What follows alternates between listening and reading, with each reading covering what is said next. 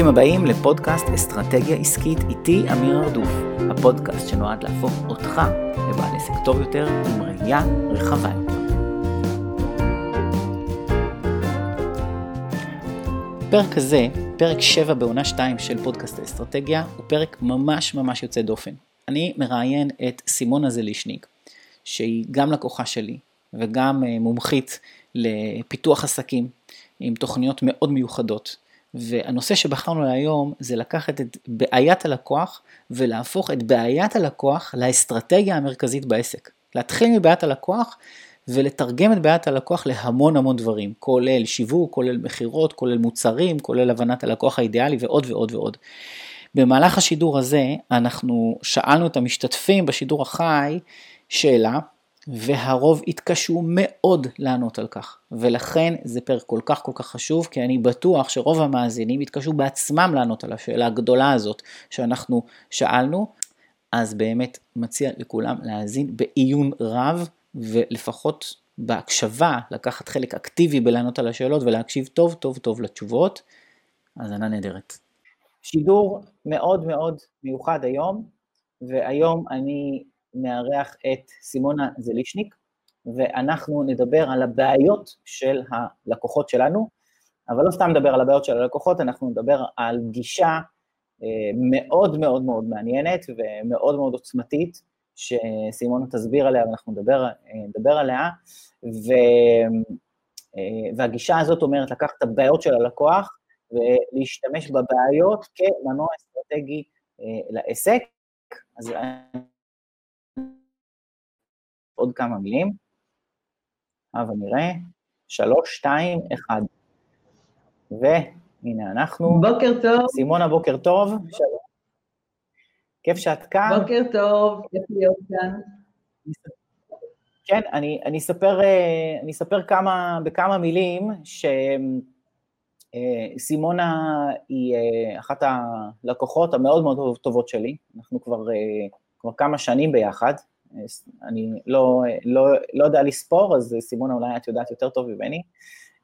אני יכול להגיד שזה אחד הדברים שבאמת אני מאוד אוהב לעשות, וזה לשוחח עם מישהי שכל כך התקדמה, ויוצא לי לעשות את זה מדי פעם עם לקוחות שעברו כברת דרך, וזה פשוט תענוג לראות אנשים שמתחילים בנקודה אחת, והיום עושים דברים בצורה אחרת לגמרי, ולא רק עושים דברים, אלא מפתחים את הגישה שלהם, והגישה היא הרבה, הגישה וההתנהלות היא מאוד שונה משלי.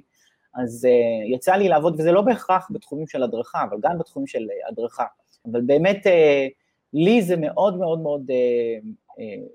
מספק, ובאמת כיף לי לעבוד עם לקוחות, ולראות אנשים מגיעים מאוד רחוק, ובהרבה תחומים הרבה יותר רחוק ממני. זה ממש כיף לראות את זה, גם כל אחד בוחר את הדרך שלו,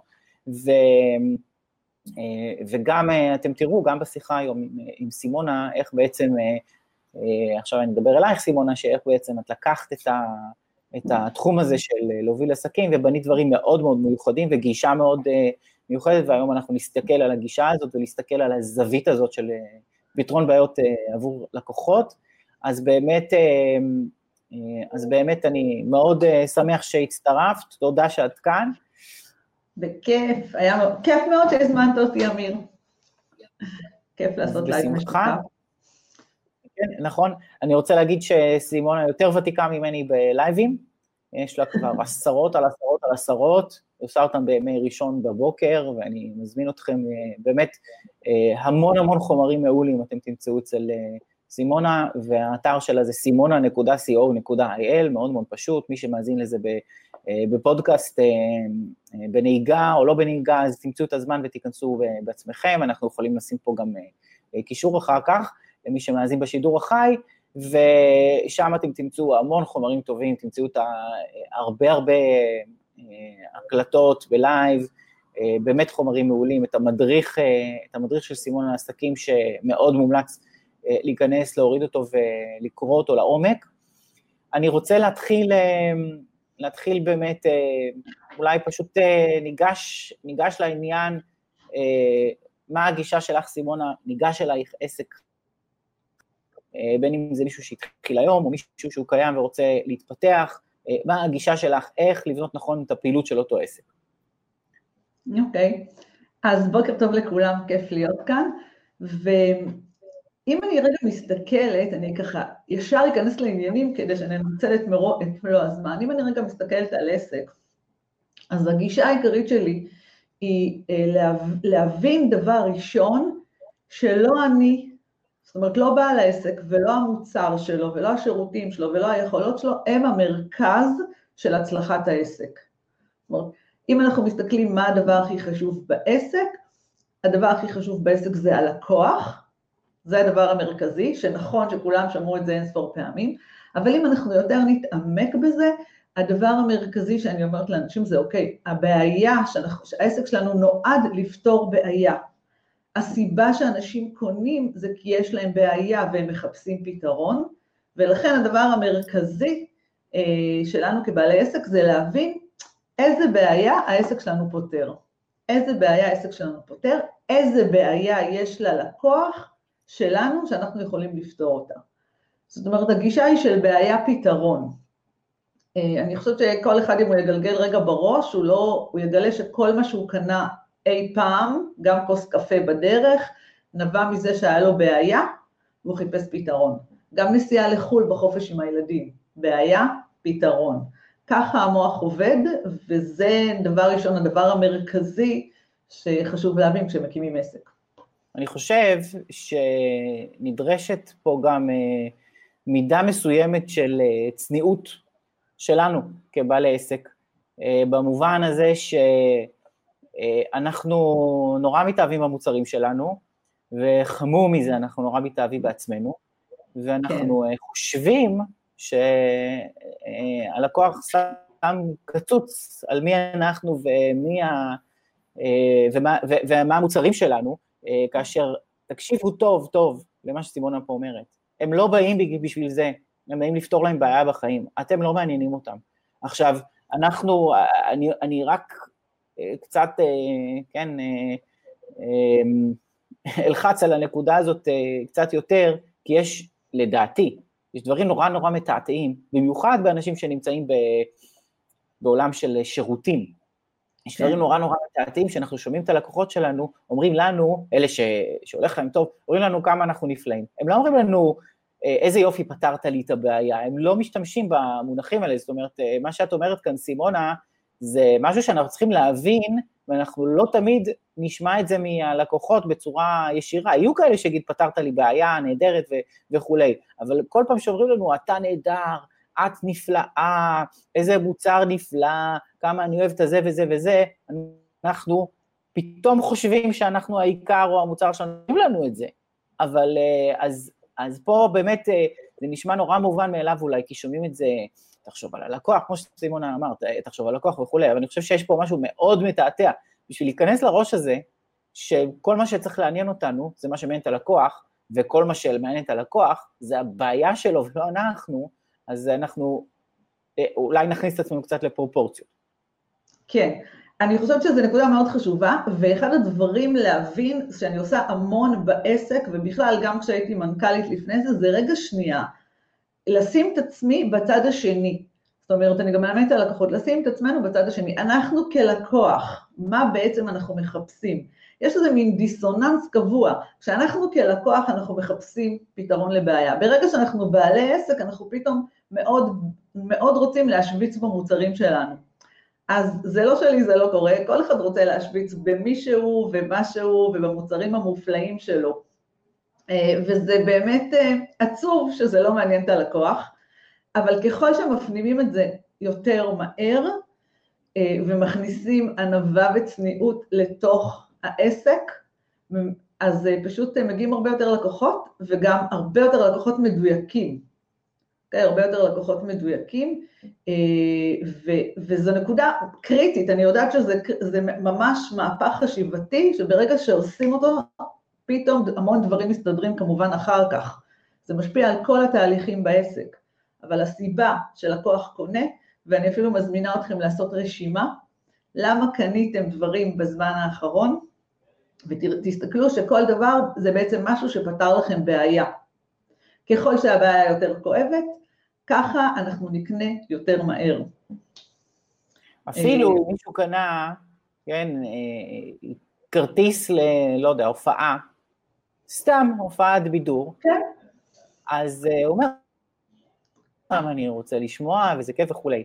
אבל סימונה, מה שאת אומרת, הוא בעצם אבל פתר לעצמו איזושהי בעיה בחיים, כשהוא עשה את המהלך הזה.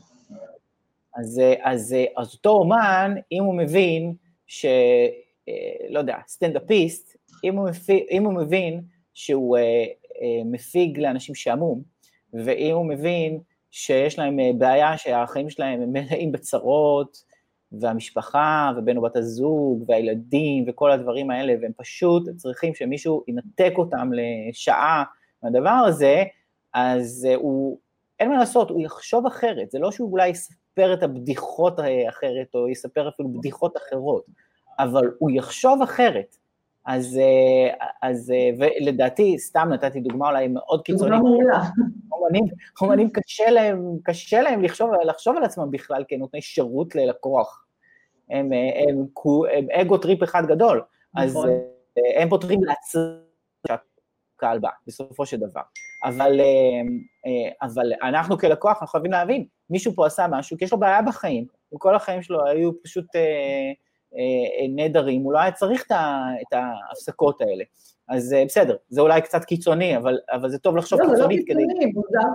זה לא קיצוני, מוזר שנתת את הדוגמה הזו, ואפילו לא ידעת שיש לי סטנדאפיסטית בתוכנית הליווי. הופה. והולך להיות מעניין איתה. אז זהו. אני יכולה אפילו לתת דוגמה הכי פשוטה, שמינה נותנת אותה, ותבינו דבר אחד, שכשאנחנו מושכים אלינו את הלקוחות עם הבעיה המדויקת, גם לא מעניין אותם המחיר. אני יכולה לתת את הדוגמה הכי פשוטה, פיצה דומינוס. אני בסך הכל רוצה, יש לי 30 ילדים עכשיו בבית, אני רוצה להאכיל אותם כמה שיותר מהר, אני אזמין את הפיצה שתפתור לי את הבעיה הכי מהירה. תגיע תוך 30 דקות.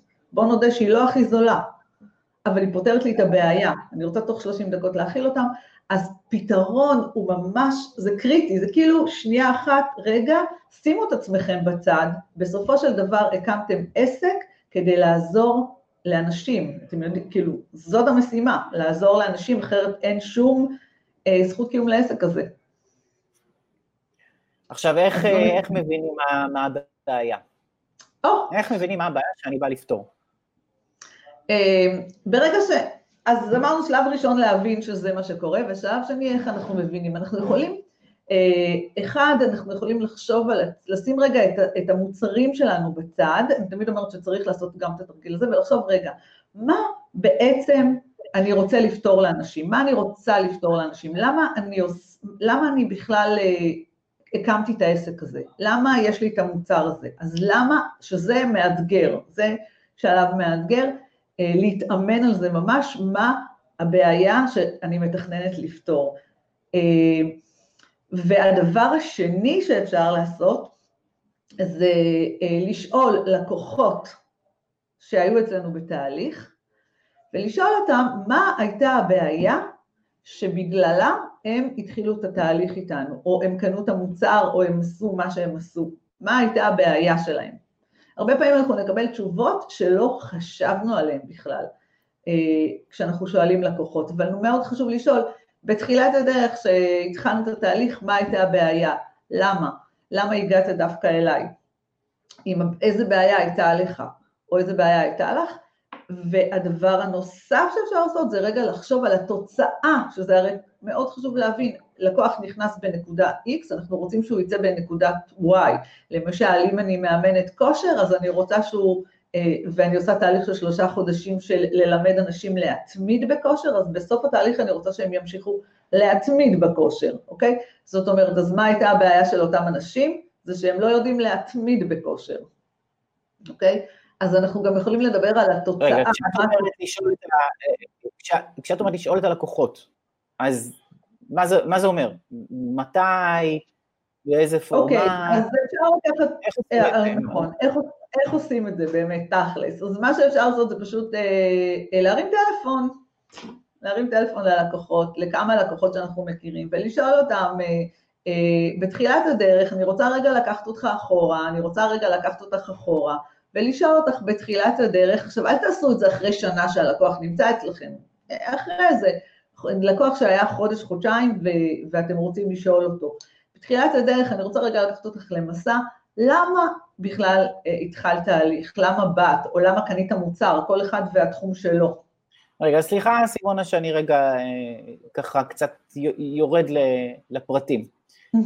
כי יש דברים שאולי מאוד מובנים לך ונראים לך מאוד טבעיים, שאני חושב שמי הוא לא רואה את עצמו עושה את זה. זאת אומרת, לא רואה את עצמו מתקשר. משוב, זאת שיחת, אנחנו לפעמים אומרים לעצמנו, אני לא רוצה להציק ללקוח שלי, מה יש לו זמן בשבילי?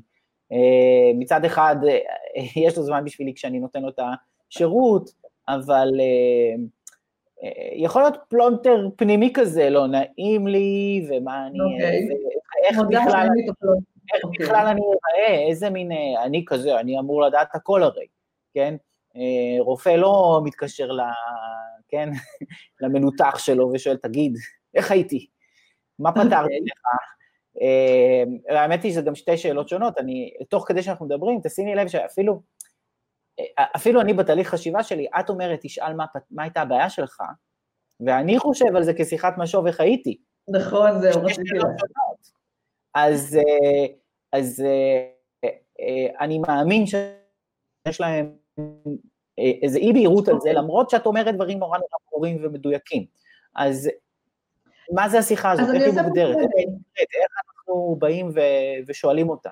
אני גם חושב שזה חשוב שאנחנו מדברים על זה, כי אני אגיד גם למי שמאזין לנו, תכף תראו שכשנפרוץ את זה, פתאום זה יסדר לנו את הראש של המון דברים בעסק. נכון. אז אני יכולה להגיד כזה דבר ראשון לא צריך לשאול הרבה לקוחות, אוקיי?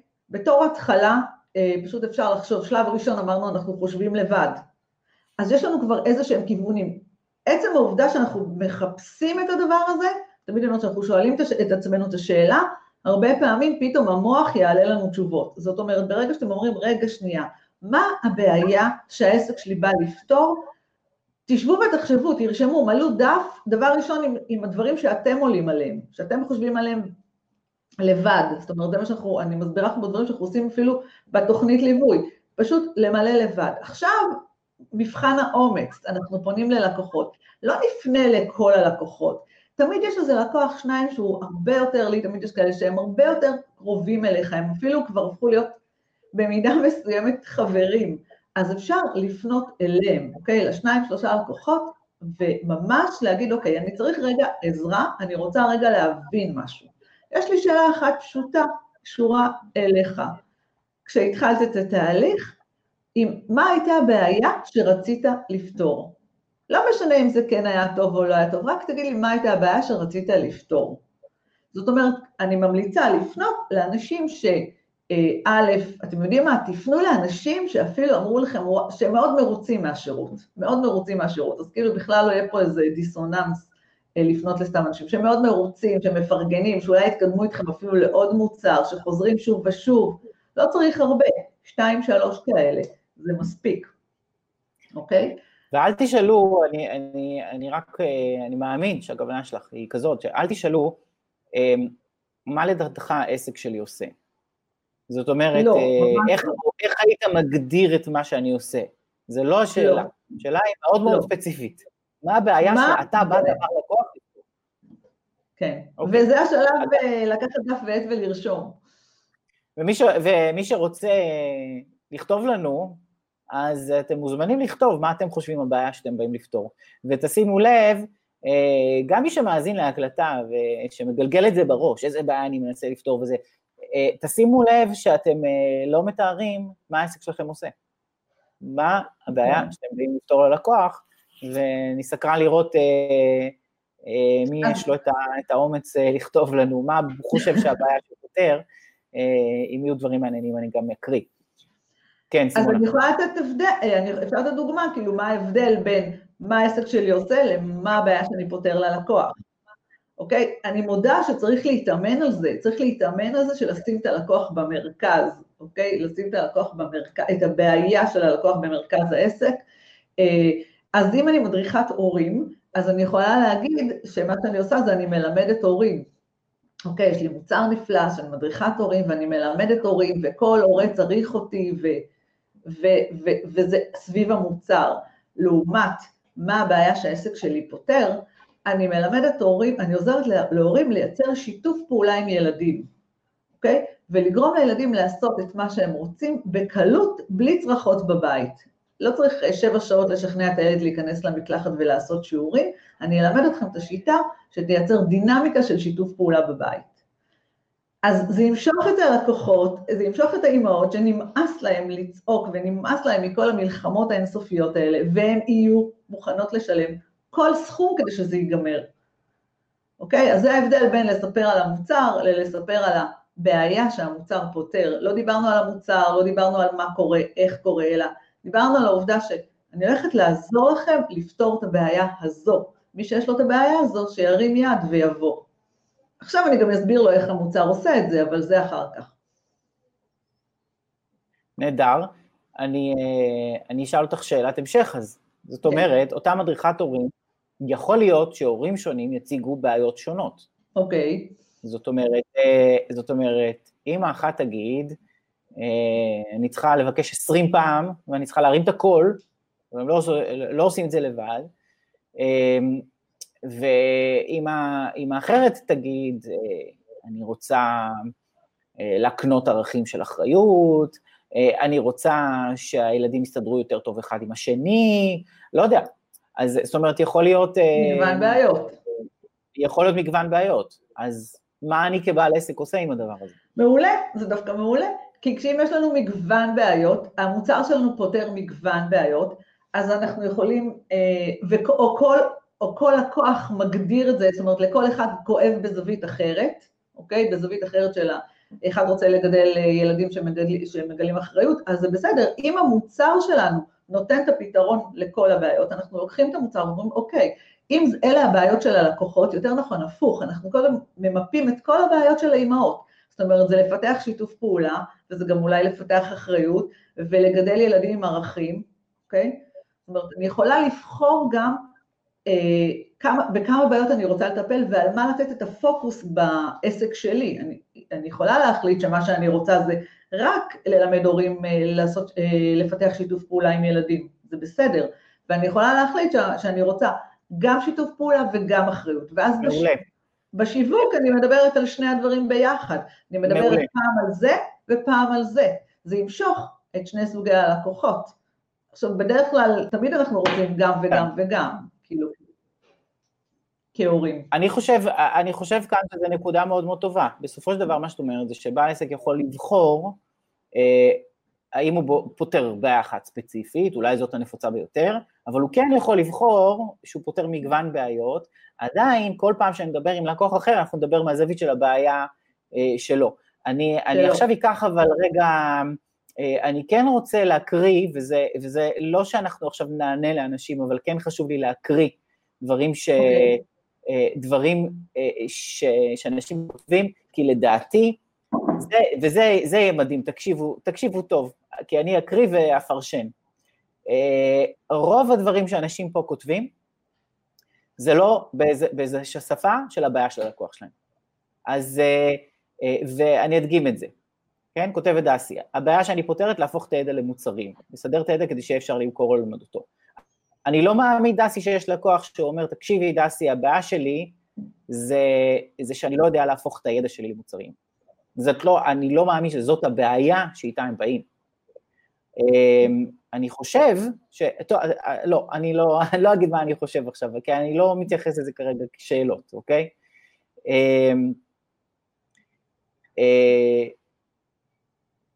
כותבת מירי, אני מוכרת ציורים כדי שהלקוחות ירגישו טוב בבית שלהם. שוב, אני לא מאמין שלקוחות באים אלייך ואומרים לך, אני באתי אלייך כי רציתי להרגיש טוב בבית שלי. לא מאמין שזה מה שקורה. אולי כן, אנחנו לא מפתחים פה עכשיו דיאלוג, אני רק מקריא. אני לא מקריא את הכל אגב. רמי, אני עוזר ללקוח להציג ולהסביר את המוצר שלו ללקוחות בעזרת סרטוני אנימציה. שוב, אני לא מאמין שלקוח בא ואומר, אני רוצה להסביר את הבעיה שלי, שאני לא מצליח בסרטוני אנימציה, להסביר את המוצר שלי ללקוח. אז צריך להבין, אני יכול לקרוא עוד ועוד ועוד ופחות אותו דבר. ואלה, אגב, זה יופי שאתם כותבים, אני לא אקרא הכל, גם מפאת הזמן שלנו, ואנחנו יכולים אחר כך לבחור כמה דברים ספציפיים, ואולי להתעמק בהם, כמה שהזמן שלנו יאפשר. אבל תדעו לכם, התשובה בעיניי, תקני אותי אם אני טועה סימונה, אבל בעיניי אנחנו מחפשים משפט מאוד מאוד קצר, לא מגילות, אנחנו מחפשים משפט מאוד מאוד קצר, שהוא בלשון הלקוח, לא מה אני עושה. הנה, אפילו תנסו לכתוב, הנה מה הלקוח אומר לי, כן? הבעיה שלי היא השלמת החסר. אז רק התרגיל הקטן הזה, אני אומר, הנטייה הטבעית שלנו זה לא לדבר בשפה של הלקוח, הבעיה שלי היא כך וכך. כן, זה נכון, קשה מאוד למצוא את השפה של הלקוחות, וגם מאוד קשה לשמור על הנתיב הזה כל הזמן. זאת אומרת, לזכור שבעצם הלקוח הוא המרכז, מאוד טבעי, פשוט לדבר על עצמנו, זה הרבה יותר קל, זה הרבה יותר פשוט. מה שאני יכולה להגיד על הבעיה, הלקוח תמיד מחפש יותר כסף, יותר ביטחון, יותר בריאות, יותר זוגיות, זאת אומרת, הדברים הם מאוד פשוטים, לא צריך לסבך את זה. ככל שזה יותר פשוט, ככל שהמשפט יותר פשוט, ככה יותר מבינים אותו. יש איזו נטייה לחשוב שאם אני אגיד את הדברים בצורה מיוחדת, או בצורה מאוד מורכבת, אז זה יהיה מאוד מיוחד, וכולם יגידו וואו. לא, פשוט כולם יגידו וואו, לא הבנתי כלום. נכון? אני אקריא רק כדוגמה, את מה שמירי כותב, ניסיון שני כותבת. אני פותרת, ברח לי, יש עוד הערות. ניסיון שלי, אני פותר ללקוח את הבעיה, שהוא מרגיש מספיק, או שהוא לא מרגיש אולי מספיק נוח בבית, ולכן אני מוכרת לו ציור. שוב אני אטען, שהלקוח לא בא ואומר, מירי, הייתה לי בעיה שלא הרגשתי מספיק נוח בבית. לא זה מה שהוא בא. אולי הבעיה שלו הייתה, ראיתי אצל החברים שלי, ואני רוצה גם, לא יודע. אבל אז פה עכשיו לניתוח של אף עסק ספציפי. אבל אני רק רוצה להדגיש את הנקודה, מה שסימונה עכשיו מסבירה לנו, זאת נקודה שעובדתית, אנחנו רואים כאן בשידור חי, כן? אנחנו רואים איך אנשים מתקשים לענות על השאלה הזאת. אז כנראה, זאת שאלה שיש לה המון משמעות, ובואי נבין את המשמעות. בואי נבין מה עושים עם זה כשיש לנו את התשובות ביד. אוקיי, השאלה הזו התשובה היא סופר משמעותית, כי אנחנו פשוט, ברגע שוב, אני חוזרת לעיקרון, אנחנו קונים כי יש לנו בעיה ואנחנו מחפשים פתרון, אוקיי? וברגע שאנחנו קונים כי יש לנו בעיה ואנחנו מחפשים פתרון, בעצם העובדה שאנחנו מבינים מה הבעיות של הלקוחות שלנו, אם יש מגוון בעיות, אז ברגע שעל הבעיה הזו אנחנו מדברים בשיווק ובמחירה, הלקוח די מהר אומר, וואו, יש פה מישהו שמבין אותי, יש פה מישהו, הלקוח נמשך, הוא אומר, רגע שנייה, הנה, בדיוק מה שחסר לי, זה בדיוק הבעיה שקמתי בבוקר לפתור, בדיוק מה שאני מחפשת, שיתוף פעולה עם הילדים, בדיוק מה שאני מחפשת, סוף סוף שהילד שלי יהיה אחראי, מה יהיה איתו בצבא אם הוא ימשיך להתנהג ככה, זה מה שעובר. אז כאילו, הלקוח מרגיש שמכירים אותו, ואנחנו יודעים שלהכיר, לאהוב ולסמוך, אנחנו רוצים לייצר את זה כמה שיותר מהר, אז תחשבו מה קורה ללקוח, שפתאום ברשת העמוסה, קופץ לו איזה משפט כזה, של איך, שמדבר על הבעיה שלו, איך הוא ישר ממשיך, זה ישר מכניס אותו לתוכן השיווקי, ישר מכניס אותו אלינו, לא משנה לאן, מושך אותו אלינו, כדי שמפה הוא יראה, יופי, בוא נראה עוד, בוא נראה איך, יופי, הוא זיהה את הבעיה שלי, זה בדיוק הבעיה שלי, בדיוק את זה מה שאני מחפש. אף אחד לא קם בבוקר ומחפש קורס להורים, אוקיי? אף אחד לא קם בבוקר ומחפש לפתח נניח מוצרי מידע, אלא מחפשים להפוך את הידע לכסף, אוקיי? אז וואלה, באמת יש לי המון ידע ואני אולי רוצה להפוך אותו לכסף, כי זהו, נגמרו לי שעות העבודה שאני יכול לתת, ואני עכשיו צריך פתרון אחר. זאת אומרת, תחשבו רגע, אני לא אומרת שזה קל, אוקיי? אבל כשעושים את זה, זה חד פעמי. אוקיי? זה לא כמו ספורט שכל הזמן צריך להתמיד, ברגע שהופכים את הסוויץ', מגלים את הבעיה, היא רק הולכת ומתחדדת, אוקיי? מהשיחות עם הלקוחות, אתם פתאום יכולים גם להקשיב. בשיחת המחירה אפשר לשאול את הלקוח, למה באת אליי? ופתאום יהיה לכם בדיוק את המשפט, שהלקוח מגדיר את הבעיה שלו. הלקוח פשוט מסביר את הבעיה. אני אפילו הייתי ממליץ לשבת ולרשום או להקליט, כי אם אנחנו נגיד זה במילים שלנו, זה לא יצא נכון. לא, זה לא יצא נכון. כותבת כאן, אקח את זה שוב כדוגמה, משי או משי, בהתחלה היא כתבה, אני פותרת ללקוח שלי את התסכולים והקושי שלו במערכות היחסים הלא נעימים והכואבים של הסבל והאשמה. ואחר כך הבעיה שלי היא התקשורת עם להסביר למה התכוונתי, מה רציתי לומר, והיא כותבת הבעיה שלי שלא מבינים אותי, ואני לא יודע, אגב, אם את מתכוונת שהלקוח אומר הבעיה שלי שלא מבינים אותי, או שאת אומרת, לא מבינים אותי כשאני מסבירה את זה. אבל אם הבעיה היא, אגב, יכול להיות שבאמת בעיה של מישהו שבא לקבל איזושהי עזרה, כן, על כאב ותסכול ומערכות יחסים, יכול להיות שמשהו בא ואומר, זה לא מבינים אותי, הצד השני פשוט לא מבין אותי. עכשיו, להגיד את זה, זה הרבה יותר טוב מלהגיד, אני פותרת לאנשים שהם מתוסכלים בתוך מערכת היחסים שלהם. נכון. אוקיי? אז, ואם הבעיה שלך משי או משי, זה שלא מבינים אותך, אוקיי? אז זה משהו אחר. אבל אני מתייחס עכשיו בהתייחסות של הלקוח, כי אני כותבת הבעיה של הלקוח.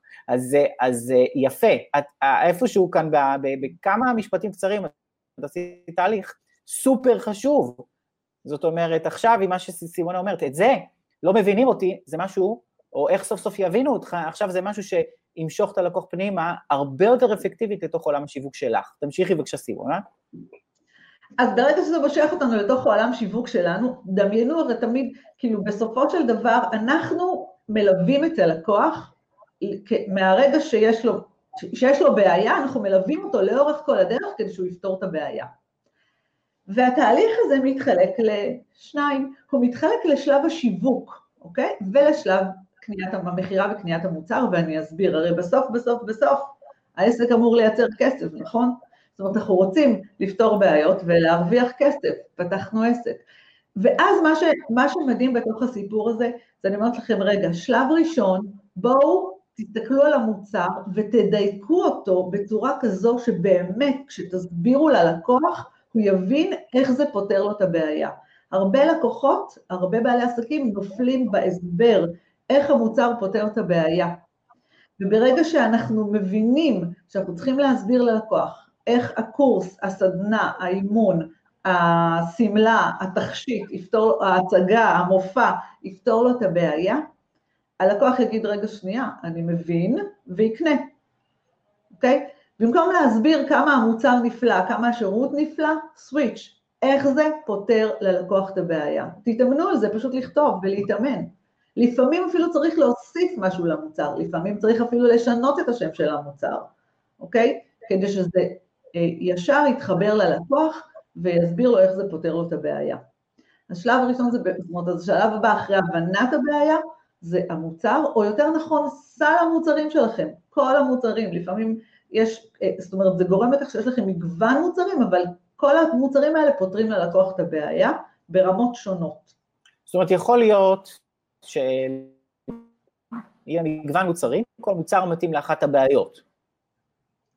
זה יכול להיות מצב שיהיו לה כמה מוצרים שכל אחד מתאים לאחת הבעיות, כי אם למשל מישהי רוצה כרגע לא להשקיע גם בשיתוף פעולה וגם באחריות, אז היא תטפל רק באחריות, או יכול להיות שיהיה לה מוצר קטן שנותן מעט כלים, ומוצר גדול, יותר יקר פרימיום שנותן הרבה כלים. זאת אומרת, יש פה כמה אופציות. אבל המוטו העיקרי זה שכל המוצרים יפתרו ללקוחות, יפתרו את הבעיות של הלקוחות, ולפעמים זה דיוק קטן, או חידוד קטן, בתוך התהליך, ואפילו בשם של המוצר. אוקיי, זאת אומרת, אנחנו לוקחים את הבעיה הזאת, ואנחנו בעצם מזריקים את הבעיה הזאת לתוך המוצר שלנו, דבר ראשון. בדיוק, מזריקים, אהבתי. אוקיי, עכשיו המוצר שלנו הוא כזה, כולו מוצר לפתרון הבעיה, ואני מאוד, יש מוצר שנתקע לשם, וזה אבקמולי, שזה אקמול לילדים באבקה, ואני חושב שמישהו שם עשה עבודה מאוד מאוד מאוד טובה בלהבין את הבעיה, כי הבעיה היא שבאמת הורה שצריך לתת אקמול לילד שלו, ולא יודע, לרסק את זה בכפית, או ללמד אותו לבלוע, אז זה ממש סתם משהו שקופץ לי עכשיו לראש, זה דוגמה לדעתי טובה של מישהו שלקח את הבעיה, הכניס אותה היטב למוצר, הרז את זה כמו שצריך סביב הבעיה. אוקיי, אז יש לנו את המוצר. ומצא שם יפה, כן.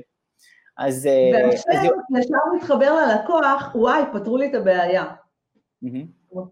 זה בדיוק מה שאתה אומר, כן, יופי, לא צריך יותר עכשיו לקטוש את הכדור עם כוס, פטיש וכל מה שניסיתי אי פעם. ובאיפה להכניס לו טעם תות. אז מעולה. אז יופי, אז יש לנו את המוצר, איך זה מתרגם עכשיו לשיווק של המוצר? אז עכשיו, הכי קל... בואי נדבר על איך זה מתרגם לשיווק של המוצר והמחירה של המוצר. כן. יופי. אז בואו נעבור לשיווק. בשלב השיווק, ברגע שיש לנו את הבעיה, כל תוכן שיווקי שאנחנו מוציאים החוצה, כל תוכן שיווקי, אנחנו בעצם, בתוכן השיווקי, המוטו העיקרי הוא לעזור ללקוח לפתור את הבעיה. כמובן שבתוכן שיווקי, חינמי, בנגיעה קטנה, אני לא יכולה לפתור את כל הבעיה, אבל אני יכולה לתת איזשהו טיפ, אני לא אוהבת את המילה טיפ, אבל איזשהו כלי קטן, שיגרום ללקוח להיות בנקודה A, אני עם בעיה, ודקה אחרי שהוא סיים לקרוא את התוכן השיווקי שלנו, או להקשיב ללייב שאנחנו עושים עכשיו, שיפול איזה שהסימון שיקדם אותו קצת בפתרון הבעיה, אוקיי? משהו פרקטי ומעשי, כמו שאני נותנת בסימון הטבעי, כל פרק נותן איזושהי נגיעה מסוימת לבעל עסק שיעזור לו לפתור את הבעיה שלו, לבנות עסק אמיתי ורווחי. זאת אומרת, והדבר הזה שאני כל הזמן מייצרת ללקוח איזושהי תוצאה, עוד לפני שהוא שילם לי, אבל התוצאה הזו מאוד קשורה לבעיה שלו, אוקיי? לא סתם אני נותנת לו ידע, אוקיי? יש את הקטע הזה, בוא ניתן המון ידע, אבל אף אחד לא מבין, זאת אומרת, הוא לא פרקטי ולא תמיד אפשר ליישם ולפתור את הבעיה. המוטו הזה שגם בשיווק אני רוצה לעזור ללקוחות לפתור את הבעיה, לא רק בשלב המוצר, גורם לכך שא', מאוד קל להוציא תכנים של שיווק, כי זה דברים פרקטיים שאנחנו יכולים לתת ללקוחות כלים כדי שיפתרו את הבעיות שלהם, ועוד דבר אחד, אני כל הזמן יכולה, חשוב מאוד לבדוק בשיווק, סיימתי אפילו לכתוב פוסט, לשאול את עצמנו, רגע, הלקוח שלי, האמא הזו עם הבעיה שהיא לא יודעת לייצר שיתוף פעולה, האם אחרי שהיא תקרא את הפוסט הזה, היא תדע קצת יותר? כי אם היא תדע קצת יותר, היא פשוט תרצה עוד, ובסוף זה עובר למצב שהיא רוצה את המוצר, אוקיי? כי השיווק מטרתו לייצר ללקוח תחושה, אני רוצה עוד, אני רוצה עוד, אני רוצה עוד, אני רוצה עוד, ובסוף זה כמובן המעמד המחירה, שתכף נדבר עליו. אוקיי, אני חייב לפתור ללקוח את הבעיה. אז קודם כל אני רוצה באמת להדגיש את הנקודה הזאת, מה שסימונה אומרת, של יצירת התוצאה עוד לפני שהלקוח שלם. אני חושב שיש אנשים שחוששים מלייצר ללקוח תוצאות, כי הרי אז בשביל מה הוא ישלם לי. כן. אבל בסופו של דבר, עסק טוב פותר ללקוח בעיה מורכבת. הוא לא פותר ללקוח בעיה נורא פשוטה.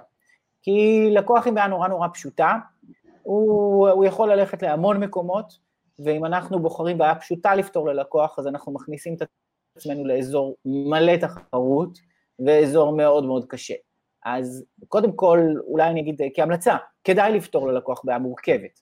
כי אם הבעיה היא פשוטה, אז אנחנו נתמודד בעצמנו בעיה תחרותית קשה. עכשיו, אם הבעיה שלו מורכבת, בטוח פוסט, או דוח חינמי, או סרטון וידאו, וכולי, לא יפתור לו את הבעיה. הוא ייתן לו כיוונים, אבל אנחנו לא נצליח לפתור לו את הבעיה. אז בואו לא נחשוש מזה, לא נפתור לו את הבעיה. אבל אם לא ניתן לו משהו שמראה שאנחנו מומחים בלפתור בעיות, הוא לא ימשיך איתנו הלאה. כן, החשש הזה שכמה חינם אני אתן, אני לא אשכח שחמי התקשר בהיסטריה, סימונה, איך את עושה סימונה טבעי? אז איך אנשים ישלמו לך? הוא פשוט היה היסטרי, זה פשוט היה וואטסאפ ששמרתי ועשיתי ממנו אפילו מייל. אז אמרתי לו, רגע, שנייה, אבל באמת, אין מה לחשוש לתת חינם, זה פשוט מדהים, אין מה לחשוש בשלב השיווק, לייצר ללקוח תוצאה לפני. בסופו של דבר, באמת, זה נותן לו רק טעימה, וא' זה גם מייצר עוד משהו, זה מייצר את האמונה ללקוח שזה אפשרי ליצור את הבעיה. ואם לא נייצר את האמונה שזה אפשרי לפתור את הבעיה, אז הלקוח בכלל לא ירצה לקנות את המוצר. אנחנו הרבה פעמים שוכחים שהמתחרה העיקרי שלנו, זה לא דווקא הקולגה או המתחרה, או המתחרה העיקרי שלנו מול הלקוח זה שהוא מחליט לא לעשות כלום. הוא פשוט מחליט לא לעשות כלום. וברגע שאנחנו נותנים ללקוח את התקווה הזו של הנה, התקדמתי במשהו, והנה התקדמתי בעוד משהו, אז אנחנו מגדילים אצלו את האמונה שזה אפשרי, אפשר להתמיד בספורט, אפשר לייצר שיתוף פעולה, אפשר כל אחד בתחום שלו, ואז זה מגביר לו את הרצון להתקדם, והוא עובר לשלב הקנייה, אוקיי? הוא כן יקבל את אוקיי, ובשלב הקנייה לעשות. אז בשלב הקנייה, איך אנחנו... עכשיו אני רוצה לדבר על שלב הקנייה, או שלב המחירה מהצד שלנו. שלב המחירה. איך הבנת הבעיה נכנסת בשלב המחירה. בשלב השיווק אמרנו, היא נכנסת בזה שאנחנו מזמינים אותם, בוא תקבל משהו מאיתנו, ולכן שיווק הוא לגרום לאנשים להרים את היד, ולהגיד, כן, זה מעניין אותי, ואז אנחנו יודעים, הנה בן אדם שמעניין אותו, בסופו של דבר הבן אדם מגיע למעמד מחירתי, איפה שם אנחנו לוקחים את הבעיה שלו, והופכים את המחירה לאפקטיבית. מעולה. אז בשלב הקנייה, השאלה הראשונה אחרי הסמולטוק הקטן, שאני שואלת את הלקוח, למה באת? למה התקשרת? למה השארת פרטים? למה? והתשובה הזו, פשוט התשובה, אנחנו רוצים לשמוע תשובה אחת. אנחנו רוצים לשמוע את הלקוח מגדיר את הבעיה שאנחנו חושבים שיש ללקוחות שלנו. זאת אומרת, אני רוצה לשמוע תשובה, תקשיבי, אם נמשיך עם הדוגמה של האמא של הדרכת הורים, תקשיבי, אני פשוט לא משתלצת על הילדים, אני לא מצליחה לגרום להם לעשות את מה שאני רוצה, כל דבר זה מריבה. אוקיי? זאת אומרת, ברגע שהלקוח שם את זה על השולחן, יש לו זה כוח עצום, כי הוא הגדיר לנו את הבעיה, ואז מה שנשאר זה, אנחנו כן שואלים אותו, אני מקצרת כמובן את התהליך פה של העקרונות, אבל אני שואלת אותו, אוקיי, אבל מה, אני יכולה לשאול אותו רגע שנייה, למה זה לא מצליח? כדי להבין למה זה לא מצליח, למה, איפה הקושי שם, איפה הבעיה, ואז אנחנו עדיין מדברים סביב הבעיה, זאת אומרת, מיד בתהליך שיחת המחירה, המיקוד הוא הבעיה של הלקוח. זה שם על השולחן, רופא וחולה, מה כואב לך? אוקיי? רופא וחולה, מה כואב לך? רגע, כואב לי הראש, אוקיי? ואז אנחנו קצת מדברים על הנושא הזה, אוקיי, איפה הבעיה שם? למה את לא מצליחה לייצר? איך זה משפיע לך על החיים? ומשם אני מציגה את המוצר, את השירות, את המוצר, שהוא בעצם, ואני מסבירה אותו כפתרון מדויק לבעיה שהלקוחה העלתה. מה אני אומרת? אוקיי, אז בואי אני אספר לך בתוכנית שאני עושה, אנחנו בדיוק נעבוד על הנושא הזה, כך שבסופו של דבר, כשתלכי עם הלקוחה, לא יודעת, שבערב תחליטו שאת רוצה להזמין שהילדים יבואו לעשות שיעורים, ולאכול ארוחת ערב, ולהתקלח, הדברים יזרמו. וכמובן אני מסבירה בדיוק מה קורה בתוכנית שלב אחרי שלב, שפותר את הבעיה. זאת אומרת, אני לא אספר על התוכנית כמה היא מופלאה, אלא אני אספר איך השיעור הזה, או איך ההדרכה הזו, או איך האימון הזה, מה בדיוק יעזור לה לפתור את זה. זה יעשה סדר, זאת אומרת, זה עושה ללקוח סדר, א' הוא מבין שמתייחסים לבעיה שלו, ולא אומרים איזה משהו מאוד כללי, עוזרים לו להבין באמת, הכי חשוב זה לעזור ללקוח בשלב הזה, להבין איך המוצר שלכם פותר לו את הבעיה. אם הלקוח לא יבין איך המוצר שלכם, או השירות פותר לו את הבעיה, הוא פשוט לא יקנה, וזה בכלל לא חשוב מה המחיר. אוקיי? זה לא חשוב מה המחיר.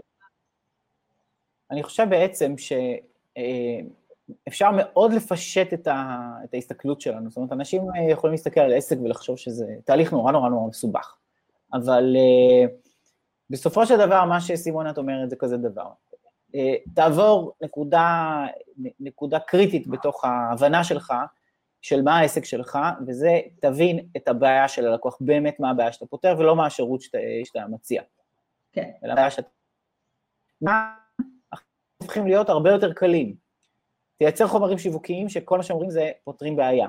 תגרום לאנשים להגיד, הנה, אני רוצה שיפתרו לי את הבעיה, ואז הם הרימו את היד, בוא תדבר איתי, תזמין אותם למקום שבו אתה יכול ממש למכור להם, ודיברנו על זה בשידורים נפרדים, אבל אנחנו יכולים, אני רק אזכיר, שיש מעמדי מחירה מרובים ומגוונים, זה יכול להיות הרצאה, זה יכול להיות לייב, זה יכול להיות שיחה אחד על אחד, זה יכול להיות בטלפון, זה יכול להיות אישית, זה יכול להיות מכתב מחירה, זה יכול להיות אימייל, זה יכול להיות המון המון המון דברים, שכולם מעמד מחירה, וובינר, לא משנה מה שזה לא יהיה, אבל בסופו של דבר, סימונה אומרת לנו, שם, במעמד הזה, תעשה דבר נורא פשוט, תספר איך המוצר שלך, פותר בעיות, הנה הבעיה שלך, והנה הפתרון, הנה הבעיה, והנה הפתרון, והנה הצעדים הבאים, עכשיו אתה יכול לעשות 1, 2, 3, זה לא אומר, פה אני מוסיף את הצד שלי, זה לא אומר לא לתת לו אחריות, זה לא אומר לא להסביר את זה עובד, זה לא אומר לא לענות על ההתנגדויות שלו וכו'. אז יש אוסף של חששות שעולות אצל הלקוח כשהוא כבר נורא נורא רוצה את הפתרון, אבל בשביל שהוא נורא נורא רוצה את הפתרון, זה נורא פשוט, להגיד לו, הנה הבנתי זאת הבעיה שלך, והנה למה זה פותר לך את הבעיה, ולא מה זה עושה, אלא הנה הצורה שבה זה פותר לך את הבעיה. אז אני חושב שזה נורא נורא בסופו של... כן, זה באמת מפשט את ההסתכלות, רק צריך פשוט, זה כאילו מין כזה, להפוך את התקליט, כי כולם חושבים הפוך, חושבים קודם על המוצר, ואני חייבת להתייחס פה לאיזה משפט שכתבו, האם לימור כתבה, האם אפשר לומר ללקוח בצורה ישירה, אני רואה מה הבעיה שלך, יש לי את הפתרון המושלם בשבילך, זה ממש בדיוק הפוך למה שאני אומרת, לא, אנחנו לא אומרים ללקוח, אני רואה מה הבעיה שלך, אנחנו רוצים שהלקוח יזהה את הבעיה כבר בשלב השיווק, יזהה שאנחנו יכולים לפתור לו את הבעיה בשלב השיווק. כשהוא מגיע אלינו, תזכרו, השאלה הראשונה שאמרתי זה, ספר לי מה הבעיה שלך. ההנחה שאנחנו מבינים מה הבעיה של הלקוח לפני שהוא אמר לנו, גם אם אני יודעת מה הבעיה, ואני באמת תמיד יודעת, אני יכולה להיכנס לעסק ולדעת מה הבעיה שלו. להגיד את זה, זה כבר שם אותנו במקום מרחיק מחירה. זה מקום שבדיוק מרחיק מחירה, הלקוח לא אוהב להיות שם. אוקיי? אבל רגע, סימונה, יש מקרים שאנחנו לא בשיחה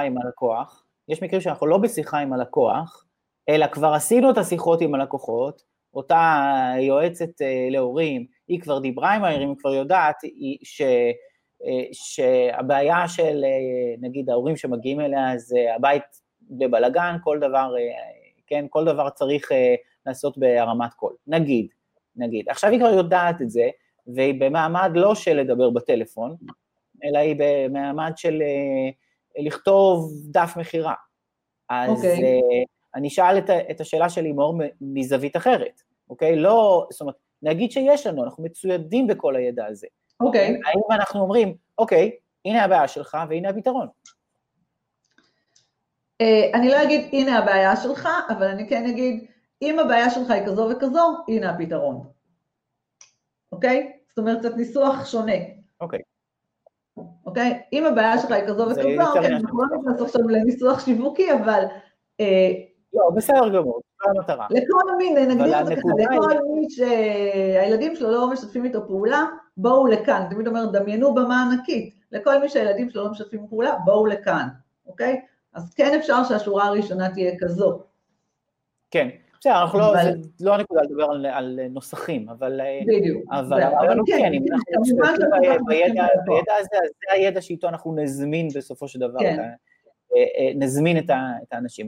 חד משמעית, אם מדובר על מחירה שהיא אחד על אחד ובשיחה, ומי שמאזין לנו ושנגיד או מוכר בעצמו או מחזיק צוות מחירות, אז פה חשוב לאמן את צוות המחירות שלכם, לא להיות איזה מין הקלטה שבן אדם מדבר אותה, ושפשוט אומר ללקוח, כן, שלום, אני מבין שהתקשרת, זה אומר ש1, 2, 3, ולכן אנחנו מסוגלים ככה וככה. אלא לא, השיחה הזאת, כמו סימונה אומרת לנו, היא תפתח בשאלה, למה התקשרת אליי? מה הבעיה שאתה עכשיו נתקל בה, בשביל מה באת, למה אתה מחפש עזרה? ואז, ואנחנו, אפילו שאנחנו יודעים את התשובה מראש, אז אנחנו נחכה ואנחנו נשמע, ואז ניתן את התשובה. אני רוצה שתדברי כמה דקות, ואז אולי אפילו יהיה לנו זמן לענות על כמה שאלות, אבל אני רוצה שתדברי כמה דקות על המושג הזה של להבין את הלקוח האידיאלי דרך הבעיות.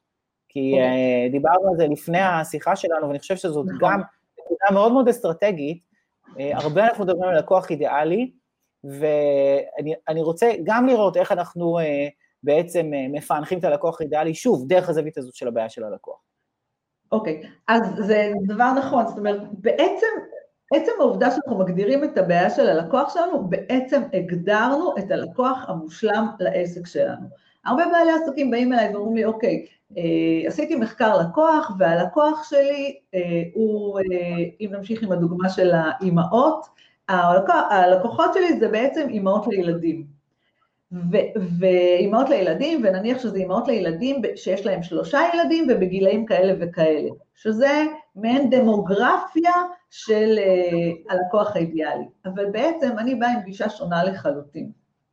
אני אומרת כזה דבר, הלקוח האידיאלי שלי, אני בוחרת אותו לפי הבעיות, אוקיי? יש מגוון בעיות, אם אנחנו ניקח את זה טיפה אחור, יש מגוון בעיות שאנחנו יכולים לפתור. גם אני כיועצת עסקית יכולה לפתור המון בעיות. יכולה לפתור בעיות של תזרים שאני בוחרת לא, כאילו, ובעיות עם בנקים שאני בוחרת לא לפתור. זאת אומרת, יש גם בעיות שאתם תבחרו לא לפתור, אוקיי? תגידו, בזה אני לא מתעסק. אז זאת אומרת, שאם אנחנו רגע מגדירים את הלקוח האידיאלי, אני רוצה שהלקוח האידיאלי יהיה כזה שיש לו בעיות שאני רוצה לפתור, לא רק שאני יכולה לפתור, אלא שגם אני רוצה לפתור, אוקיי? אני רוצה לפתור אותם, וכל הזווית של הגדרת הלקוח משתנה. יש בה 2 שלבים, אחד זה להבין מה הבעיות של הלקוח האידיאלי שלי, שאני יכולה לפתור, שאני רוצה לפתור, אוקיי?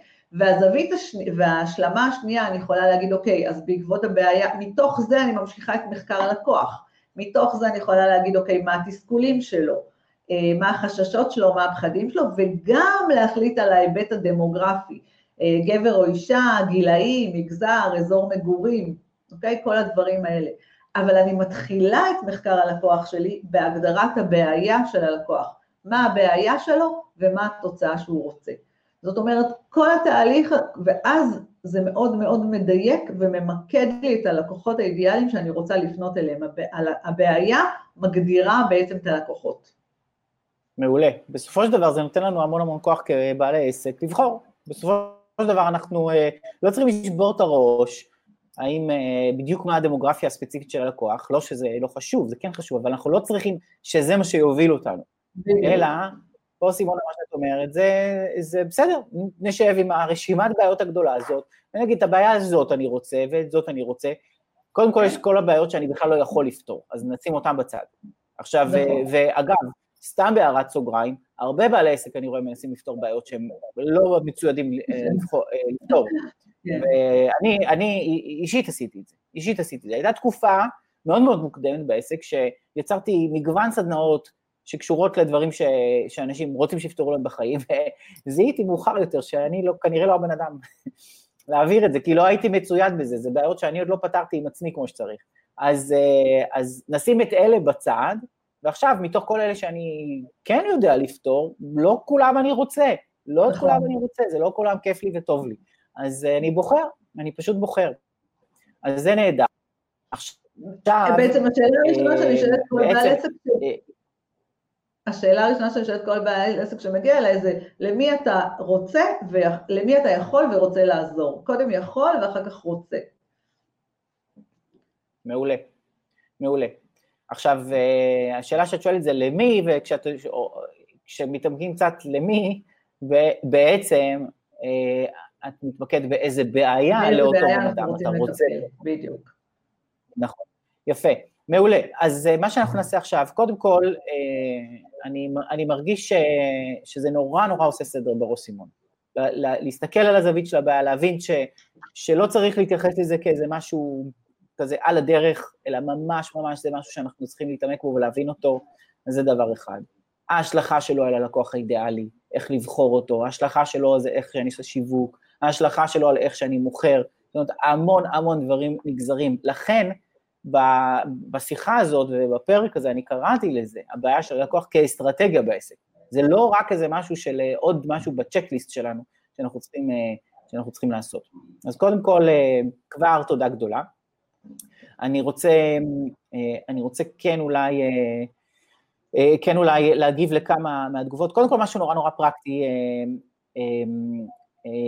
מישהי כתבה לנו, שאני מבין מההערות שמשהי היא לקוחה שלך, אז היא גם כתבה שאת עושה כנס, ששווה להגיע אליו ב-18/9, אז אם סימונה את רוצה להכניס פה בצ'אט את הקישור, כנס, אני הבנתי ממך שנותרו לו 4 מקומות, משהו כזה. 4 מקומות אחרונים, אז שווה... נכון לבוקר, אז מי שרוצה ככה להצטרף, 18/9, סדנת הנוסחה לעסק מצליח, אנחנו נדבר שם הרבה, נרחיב את כל מה שפה דיברנו, ואני אתן שם כלים פרקטיים והמון דוגמאות, אז אני אשים פה קישור למי שירצה להצטרף לסדנה. אז עכשיו סימונה תיתן לנו יום אחרי הבחירות, מצוין.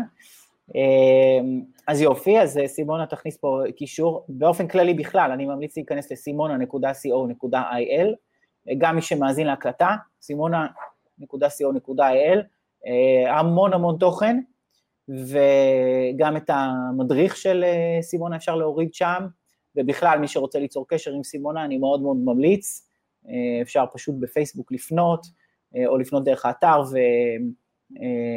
ולראות איך באמת אפשר להיכנס לתהליך מאוד, באמת, אני ממש, באמת הייתה לי את הזכות לראות את סימונה בונה את העסק שלה, ובונה את התהליך הזה, ולראות מה קורה שם, גם בתהליך עצמו, וגם לעסקים שעוברים בתוך התהליך הזה, ואני יכול להגיד שבאמת אני מאוד ממליץ,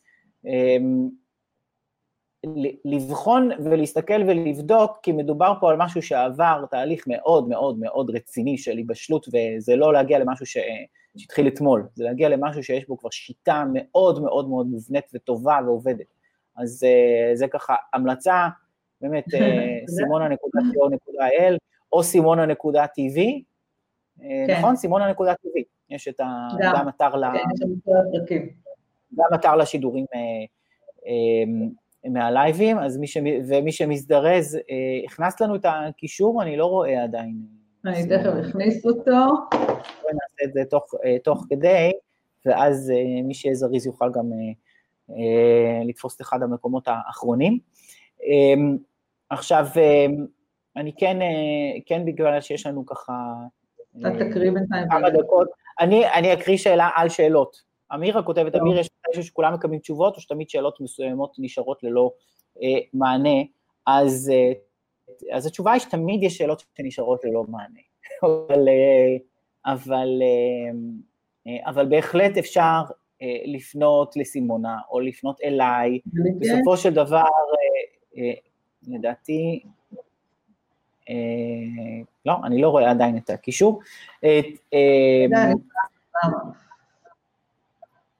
תכף יהיה לנו את הקישור, אבל באמת,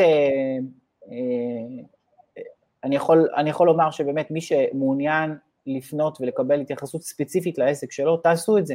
ברמה האישית יוצא לי הרבה מאוד לדבר עם עסקים, וגם להתכתב באימייל עם עסקים, משתדל לענות לכל מי שכותב לי, ותרגישו חופשיים. אבל בפורמט הזה אנחנו מוגבלים בזמן,